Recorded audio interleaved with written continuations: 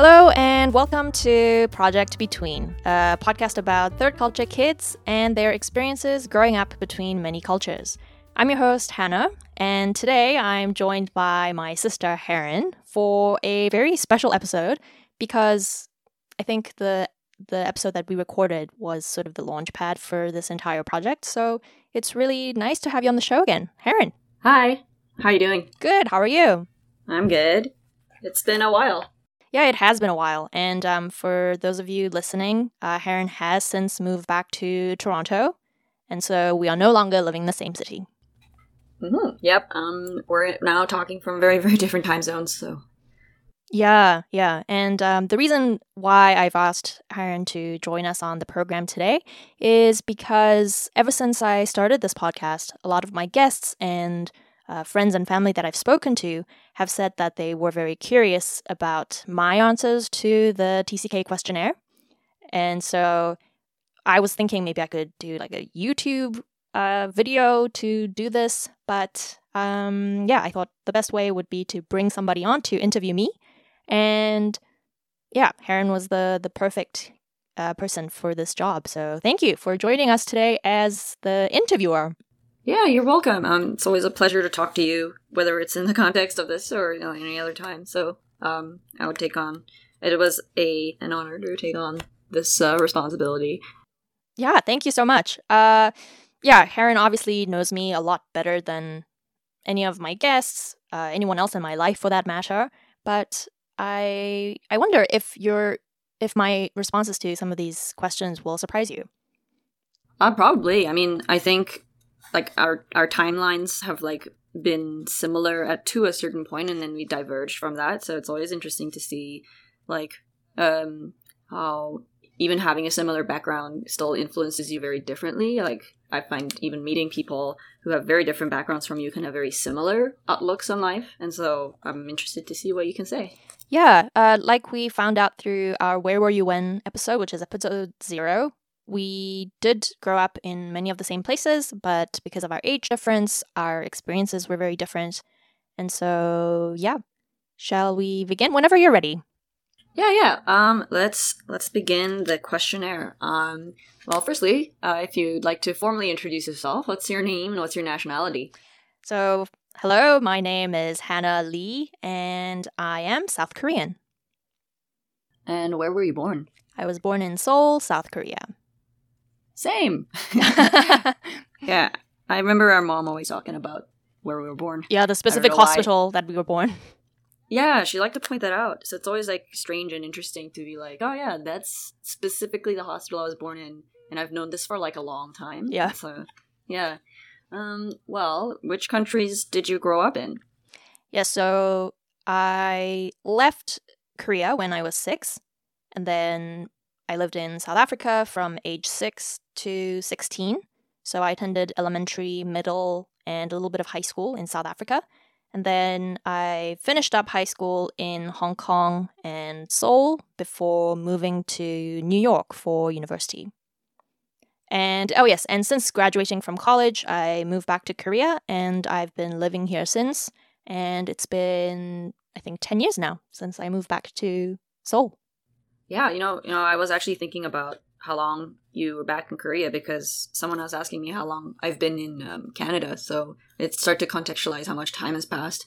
But it's funny you stopped at university because that's definitely like a weird landmark where you think like, oh yeah, I'm still there. Like I would definitely do that too. I would pause at college. I'd be like, oh yeah, I finished university, and did life continue after that? But yeah, but it sure does continue. Oh, yeah. And then you realize, like, oh my god, it's been 10 years. So, yep. There you go. Ooh, time flies. I know. So, I mean, in the context of that, in, like, what percentage do you think you would attribute your identity to each of these places? So, this is a question that I developed that I've been asking my guests. And it's a hard one because I think the percentage has definitely shifted over the years. That said, I think, given that I've spent the last 10 years living in Korea, I would say currently around 60% of my identity is Korean. And the remaining 40%, if I had to divide it up, would be maybe 20% South Africa and the rest 20% American. I don't know if I lived long enough in Hong Kong to say that living there, I don't know, affected my identity in any way, but it's probably in there because Hong Kong was the first major city that I lived in, or like a metropolis. Yeah. I remember we were little green sprouts going into this giant metropolis. I know. Hong Kong was the first city where I took public transportation alone for the first time at the ripe old age of 16. Yeah. I mean, like going from like the suburbs into this city that's like it's incredible. You know, like you see the ocean and then it's immediately skyscrapers. We were definitely, I think, like pretty shocked by that. Yeah. Even if we never explicitly said it. Right. Yeah. Yeah, but that said, I don't know if I would attribute that 6-month period of my life to shaping my identity in any way. But yeah, I would definitely say that the majority of my identity is Korean. Okay. Well, then, if that's the case, like, what languages do you speak at home with your parents or your family? So, as you know, when we were growing up, we primarily spoke Korean at home. And I think this was a rule of our parents. And thanks to that rule, I'm able to speak Korean quite fluently now. But yeah, growing up in South Africa, everywhere else, outside of the house, I spoke English, obviously. And with you, I've almost always spoken in English. Exclusively in English, I would say, right? Yeah, I don't think we ever have really had a proper Korean conversation. I mean, you know what's funny is that meeting more like Koreans abroad made me realize we were actually in a sort of unique situation where our parents forced Korean on us. I say forced, but it's like more like they mandated that we speak Korean at home. But I found that so many kids, like especially where the parents are first generation immigrants, were really fixated on making their kids learn English. And so they actually made them speak English at home, even if they were speaking in Korean to them. And like, at the end of it, I'm really thankful because I realized we can speak Korean and we can live in Korea in that context. Whereas so many Koreans I've met who grew up abroad or still live abroad, like don't like barely speak any Korean. Right. And I think there is a slight difference between being an immigrant and being a third culture kid growing up. Yeah, no. Yeah, I totally agree. And I think I thought about that also in high school where they are third culture kids, but even some of them still spoke English at home because their parents were so afraid they were going to lose their English. Oh, I see. Yeah, and it's funny. It like a fear of losing a language is such an interesting one to me because it's like I think they were, I don't know, maybe giving their kids too much credit that they would like just absorb the one language they're living in and never like try with the other one. But you know, maybe that's just our point of view. But yeah, I think it depends on the person. But language is one of those things where if you don't use it, it disintegrates pretty fast. So yeah, it's probably a good thing that our parents sort of enforce that on us. No, I'm thankful for it. At the end of the day, I think we can't we're better off because of it, and like, you know, can actually read books and like, I don't know, just like understand certain things, and like understand the concept of like loan words or something. Exactly. And especially now during a time when Korea's having a moment, it's nice to be able to watch, say, films like Minari or Squid Game without subtitles. Yeah. Or even like into K-pop without. Exactly. Like with understanding everything. Exactly. Even you and like ironically, I don't think you or I really listen to K-pop, but you know. Yeah. At least we understand it, right? Yeah, and just like food and other aspects of culture, the fact that you have access to it in a very intimate way because you speak the language, I think, yeah, that's such an invaluable part of being bilingual and having, you know, the background that we did. Yeah, and I think a moment of growth is acknowledging, like, damn, our parents were right. We're fine. Mom will be very happy to hear you say that.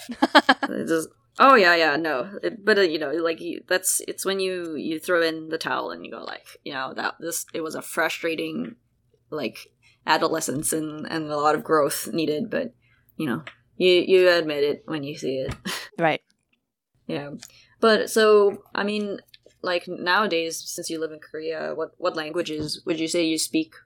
Like how many, like what languages do you operate in? Do you even like dream in different languages? So I think living in Korea, I do speak a lot more Korean than I used to. And over time, because, I go to work and I speak Korean there, I'm writing emails in Korean. I'm now able to read books in Korean fairly well. I'd say it's 50-50, Korean and English. But obviously, it really depends on who I've been hanging out during the day. Because, if I'm on the phone with you, or if I'm texting or talking to friends who, like us, are third culture kids, or I do also have colleagues at work who lived in the US. So, yeah, I think I'm fairly good at switching between the two languages now. And yeah, in terms of dreaming, so I thought about this question, and for me, I think it depends on who appears in the dream. So if, let's say, I met you in my dream, I think for the most part, you'd speak English. But if I met mom or somebody else who I usually speak Korean with, then the dream would be in Korean. So I think it's very contextual.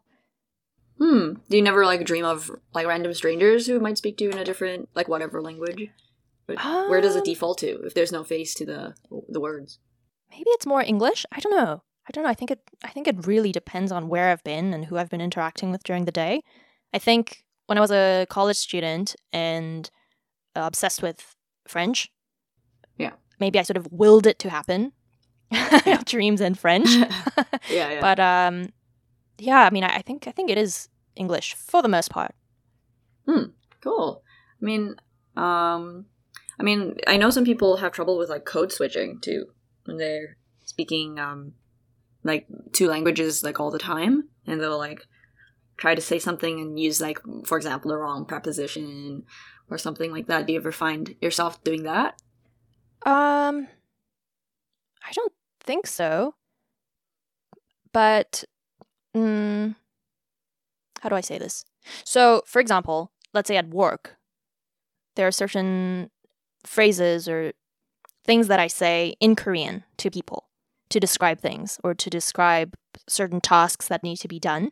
And because I'm so used to saying those things in Korean, if I were suddenly to switch into English, maybe it would take a bit of time for me to translate it in my head. But I don't think my English fails me for the most part.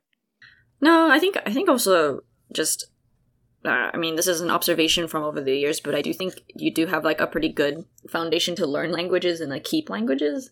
So I think that helps a little bit of your natural talent, your natural knack. Thank you. Yeah. I mean, the frustration I find sometimes is I find that there are really good phrases in Korean that like will perfectly like kind of express what I want to feel in a situation in English, and I find that vice versa too, right? And whenever you translate it, I find that it loses a lot of its like original, I don't know, like flavor. It like loses flavor as you translate it, and I think that's just the nature of trying to make a translation that's not like, it'll never perfectly fit, right? Yeah, and I think especially with food and Korean food in particular, there are a lot of adjectives to describe the flavors and the smells and that's good. And Korean's so precise, and exactly. And so it's so nice to be able to actually like almost pinpoint what you want to say about a food. Yeah, no, I thought about this. You know how like, growing up, mom would, I don't know, make something for dinner, and as we each, had a bite of it, she would like describe the food. Oh, like today it's a little spicier than it was yesterday, and so on. And so you grow up learning specific words to describe Korean cuisine. But then you realize one day, oh, you have to like describe this to somebody who doesn't speak Korean, and it can be quite difficult because you've never had to describe it to a non-Korean person before. Yeah, and there's certain flavors too that aren't really described in English, and so you have to like equate it. You have to like be like, this is like this flavor, or I don't know. English can be a little tricky when it comes to trying to describe flavor, I find, especially outside the context of like Western food. Exactly. Yeah. Exactly. But I mean, like, speaking of food, do you find that you have any like specific comfort food now? Because we've grown up everywhere. Is there anything you have like as a go-to? So I think for me, my go-to comfort food has to be kimchi jjigae. Or kimchi stew for our non-Korean listeners. Yeah, kimchi stew or kimchi jjigae. I think for a long time I liked doenjang jjigae more, but in terms of the comfort level, kimchi jjigae for me, I think, has to be way up there. I think it's just like something that we grew up eating, and even when I was living outside of Korea, that's something that I would make myself on days when I felt like home food. Mm-hmm. It's so funny. Like, I find kimchi, at least for me, and I hear this actually pretty often, is that as a kid it's this very polarizing food. Like, a lot of kids don't like it. It's too strong. It's too spicy. But then somehow we all grow up and like it. Like, it becomes like a source of comfort. It's that, and like, I find that and like red bean are the two. Oh, Like, as a kid, you don't really like it because of the flavor or like the texture, especially. And then you grow up and you're like, wait, this is the bomb, right? I mean, is there anything? No, I was gonna ask like what your relation with kimchi was, because that was definitely me. I don't think I liked it as a kid, but growing up, it became like, yeah, you're right, a source of comfort, right? yeah, kimchi. Yeah, I don't remember loving it as a kid. It was always on the table, and so yeah, I just associated it with home food, and yeah, I mean, there are like so many variations on kimchi jjigae. Like, you can have budae, you can have kimchi jjim, which is more of like it's less of a stew and more of like a steamed dish, less soup. And I think I like all of those variations. Yeah, no, same. I mean, like, kimchi jjim is so good with like tofu, and like, um, yeah, for sure. I would say comfort food for me has ended up also being Korean, kind of the same boat. Yeah, and the thing is, when you're a kid and still living at home with your parents, kimchi is something that's just always there. You open the fridge and the fridge is packed full with every kind of kimchi imaginable. And then you start living alone and realize that kimchi is, a really a precious thing. Yeah. Because you It's either a have limiting resource. exactly you either have to buy it or you have to make it yourself, and it's I never have it abundantly filling my fridge. And so I really, savor those times when I'll get like a Care package. yeah, I get a care package from home, or like I get some like a Tupperware filled with kimchi from one of our aunts. Yeah, And yeah, it's a feast. Yeah, it's a very like, there's so many uses to it, and I don't know. I think it's also been interesting here to see people using kimchi. Like, recently, I saw one of my coworkers buy kimchi fries, and it's and I was like, wow, this is you can just buy it around the corner from the banh mi place of all places. Is that just fries topped with like stir-fried kimchi? Yeah, and little like stir-fried kimchi with a little bit of cheese and meat. Oh, nice. That sounds good. Yeah, it's pretty good. It smells so good, but I was like very, very surprised to see it. I was like, well, I wasn't very surprised, but I thought it was funny. I'm like, oh, I guess you can go around the corner and get kimchi now, which in some ways, I like, maybe like these city centers in North America have picked up kimchi way more than than you'd think. But yeah, it's just unexpected. Yeah, it is unexpected, and like I see like New York Times articles or like the food section filled with kimchi recipes. The other day I saw like a grilled cheese with kimchi. Oh yeah, I've seen that too. I saw that too. Yeah, it's a kind of like, yeah, it's like sauerkraut, I guess. Kinda. I it's funny because like the need to contextualize food in that way is a little bit funny. Like, they say like, oh, it's like it's Asian sauerkraut, or they'll say another one I saw recently is there's a Chinese food called zongji. I think that's how you pronounce it. But it's like the sticky rice wrapped in bamboo leaves, right? And I love that. And the thing is, anybody South American or like Latin American will look at it and say, "Wait, that's tamales." Like, it's carbs wrapped in a leaf and boiled. Like we know exactly what that is. And apparently that's how they usually describe it when they see the Chinese version. They're like, oh, it's like Chinese tamales. And then Chinese people will say, oh, that's like Mexican zongji. Yeah, it is funny. It's like you look across cultures and you realize like being able to contextualize it like that is just, I guess, something we do. Yeah, and I find if you come from a culture that has like a variety of like ingredients that you use to make food, then you are probably more open to different kinds of food from other cultures because it's familiar. Yeah. And that way, I don't know, you can also expand your vocabulary on it, and you realize, like, one, maybe there's no original thought, but also just that the mix and match is pretty fun. It's like kind of what it's really fun. Yeah, exactly. It's kind of what makes it exciting. Yeah, I think fusion food is great. Yeah. But yeah, to kind of switch gears here, I was wondering if there was, like, there's clear influences on like the kind of food you enjoy, but is there also has your background, your childhood, your adolescence, your adulthood right now, like, has that had any influence on your taste in the arts, like your taste in music or media? So as I asked this question to my guests, I thought about it quite often myself, and I think I'd have to say that my taste in the arts was influenced by all of the places that I grew up in.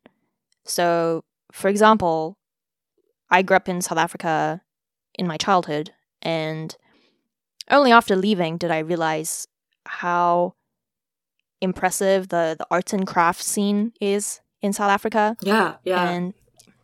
And also like any flea market or I don't know, street art that we saw was amazing. And growing up, that was the norm. So I didn't realize how special it is until after I left. And I think all of those vibrant colors did have a huge impact on how I appreciate art.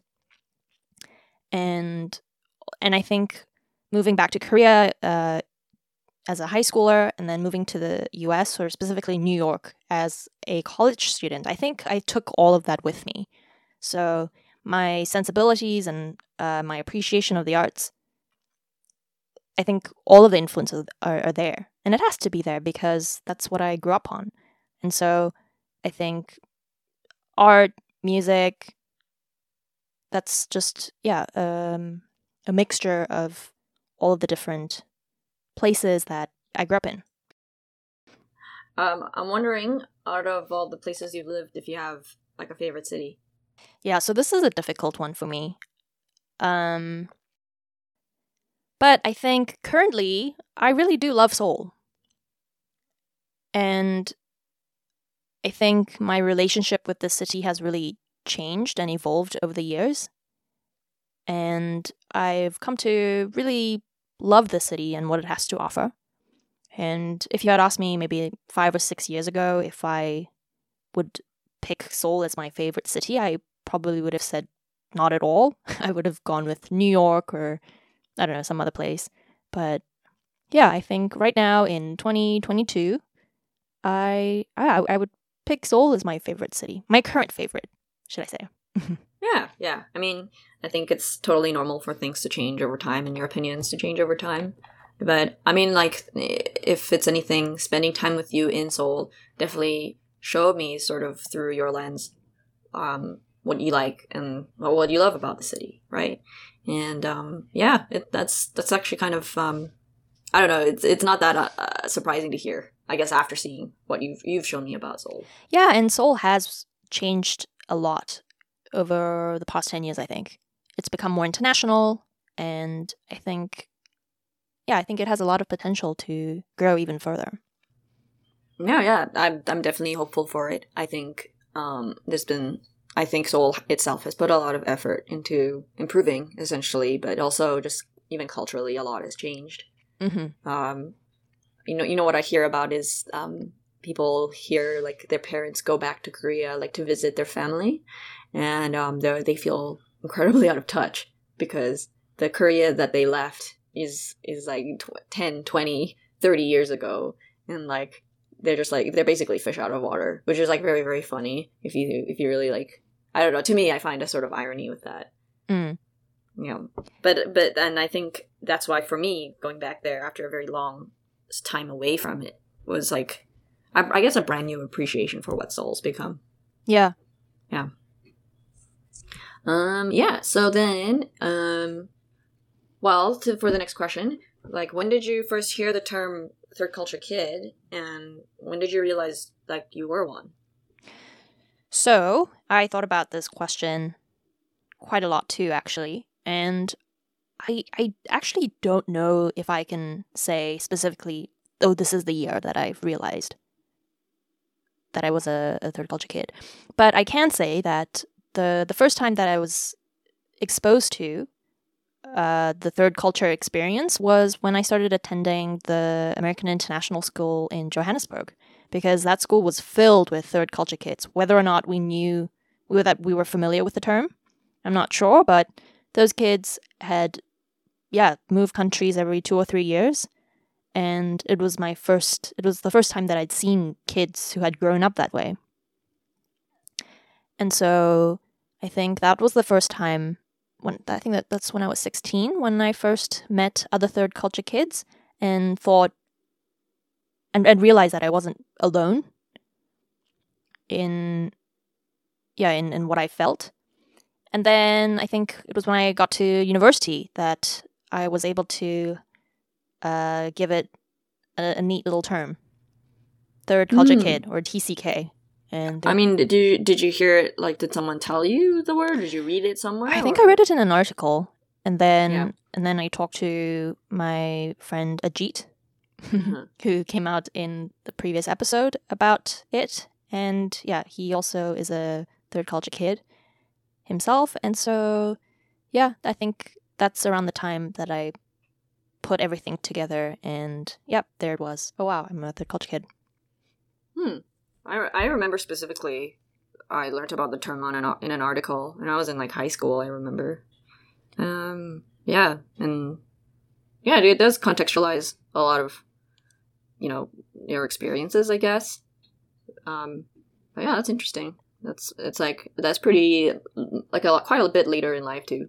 Like, if I realize that there's a term that can kind of coin your experiences. Yeah, and what I'm learning now through this project is that there were some schools, some international schools, where around the time you get to middle school, they sit you down and explain to you that you're a third culture kid. So it was like a part of the curriculum almost, where the school made an effort to give you the resources to sort of work your way through this very difficult thing that's your identity. And I kind of wish I'd had something similar at my school. But I guess for me, I had to figure it out on my own. Yeah. I mean, I'm glad they have the resources now. I'm glad that they're thinking about that. Like, it has a bigger impact than you think. And so it's good to hear. It's good to hear that schools are looking into it. I mean, in that way, like, what do you think is like the hardest thing about being like a third culture kid? I think for me, the hardest thing is being so far away from the people that I love. So right now I live in Korea, which means I'm close to family. But with you living all the way in Canada, I'm very, very removed from many of the things that you are going through. And it's the same for a lot of my friends. And I've met some really great people throughout my life, moving from country to country. And I think the hardest thing about having had that experience is that I can't see all of my friends as often as I like. Mm-hmm. Yeah. Well, on the other hand, what do you think is like the best thing about being a third culture kid? Right. So on the flip side, a great thing about being a third culture kid is the fact that you know people in so many different parts of the world. And and knowing that you can pretty much live anywhere, and that I have confidence that I'll be able to live anywhere in the world pretty much. And I think yeah, I think that's something that I love. Oh, and in addition to that, being able to speak many languages and being able to interact and sort of relate to a lot of different people from various backgrounds, I think that's a huge plus. Living in the kind of globalized world that we live in now. Yeah, I mean, like, you're taking basically full advantage of, like, your background as a resource, right? Exactly. I think, yeah, I mean, I was talking about this with someone who is basically also a third culture kid. She also grew up all over the world, and I think our conclusion is that, you know, I think everyone should travel at least a little bit. Yeah, just to even like contextualize you, like where you live in terms of like the world. I think it helps to like travel and like see it yourself. Yeah, it expands your views, and I think it opens you up to so many possibilities. Yeah. And I think the way you're describing it, like you have it, you had it, maybe not by choice as a kid, but you know now it's like something you can use. Yeah. So I mean, you know, being all over the place, is there a place that's particularly like specifically home to you? So I think right now I would say that Korea is my home. But if I think back on my childhood and my childhood home, that would have to be South Africa. Okay. Yeah, and despite the fact that I haven't been back in so long, whenever I think back on South Africa, it's filled with the fondest memories. And yeah, so I think I have two homes pretty much. My childhood home, which is Johannesburg, South Africa, and then into my adulthood, Korea's become my home. Okay. That's interesting that you can say like childhood home. I guess when someone says home, I always think about like at the moment. Like it's like where are you where are you comfortable and feel safe. But it's interesting that you brought up, I guess, like you in the past and then you in the present as like different places to have a home. And to me that sounds like home is also just very transient for you. It is in some ways. But I think, the reason why I bring up South Africa is because, we grew up there and I lived there for 10 years. And during that time, it was very much my home. It was my entire world. And because I was a kid, I never really thought about, the possibility of leaving home all of a sudden. I was just like a pure, innocent kid. And I think that has something to do with it. And I think if I were to go back now, sure, the city has probably changed. And in many ways I've changed. But I think it'll still hold a very special place in my heart. Okay. That's so nice. Yeah. We should go back. Oh, we need to go back. We need a trip just down memory lane, essentially. It'll be very, very strange, and it's probably going to be very surreal. Yeah, it'll be so emotional and nostalgic, but also wonderful, and yeah, I think it'll just like fill my heart up. But be very cool. But yeah, that's like the end of the questionnaire. Right. I don't know if I have too many. I don't think I have any follow-up questions. I think I just kind of worked them in as I was talking to you. Yeah, that's fine. And yeah, this was great. Just having to answer the questions as though I were the interviewee, because I realized that some of these questions are really tough. I thought these were simple when I was compiling it, but like some of them are deeply personal and like almost a little bit like therapy questions. I know. So. I know. Yeah, so yeah, it has been therapeutic for me as well. And I think the hardest question to answer was the one about which place informs your taste in the arts. Yeah. Yeah, because I think that's always changing. Yeah, I think it's always changing. And also, like, I think sometimes your background can have a very front forward influence on your choices, but I also think it can sometimes take a backseat, and you can be influenced, let's say, by the people you're hanging out with, right? But Exactly. But you never really know until you look back on it. There's some things that you don't realize until much later. That you go, oh, I do think my decisions on that, just some choices you make were influenced by your background. Right. So, for example, you being in Korea for 9 months exposed me to a lot of new music. Oh, did it? You brought with you a slice of your life and your influences. And thanks to you, I got to know these new bands that I've come to love. Yeah. You know? Mm-hmm. And, in terms of books as well, before I started living in Korea, because my Korean wasn't at the level that it is right now, I would never have picked up a Korean book to read. Not a novel anyway, but living here, I've come to love Korean authors, and living here has made me more open to reading books in Korean. So it really depends. That's why I think it's such a loaded question. And I'm sorry, guests, for putting me through these questions. But yeah, it makes the questions interesting and complex, right? Yeah, well, thanks for interviewing me today. Yeah, no problem. It was a pleasure. Yeah, and I think at some point I'd like to interview you as well and ask you the same set of questions. Yeah, it would be my pleasure. Yeah, I'd be very interested to hear what your favorite city is and where home is for you.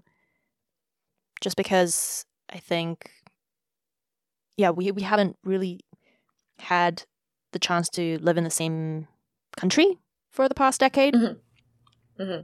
Yeah, and so... No, it's true. Yeah.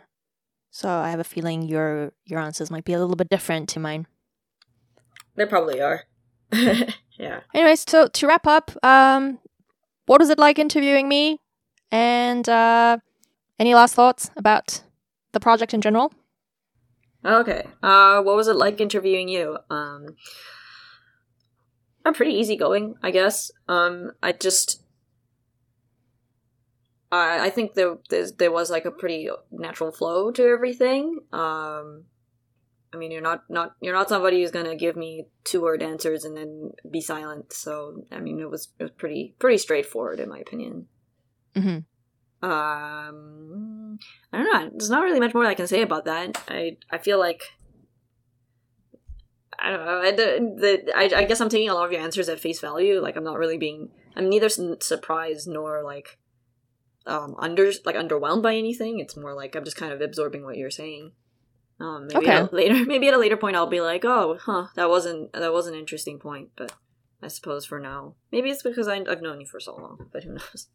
Yeah, this is true. I'm sure I've touched upon a lot of these topics before, and just in casual conversation. Mm-hmm. Exactly. So yeah.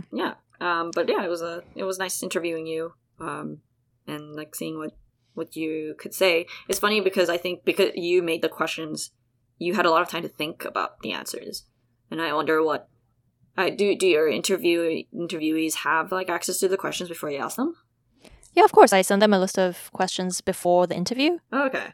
Yeah, so they usually have a bit of time. Yeah, a bit of time. Okay, cool. Yeah, interviewing you was fine. Yeah. Yeah. Well, yeah, I guess we can wrap up. I did want to say though, thanks to all of my previous guests who've answered the TCK questionnaires, because I realize now that some of these questions are quite personal, and sometimes it's not that easy to put into words how you feel about some of these questions. And so I appreciate all the feedback you've given me, and I look forward to interviewing many more third culture kids in the weeks ahead. Yeah. It's pretty exciting. Okay, well, I hope you have a good day. I hope you have a good evening. And to our listeners, thank you for listening, and I will see you in the next episode. Bye-bye! Thank you for listening. Bye!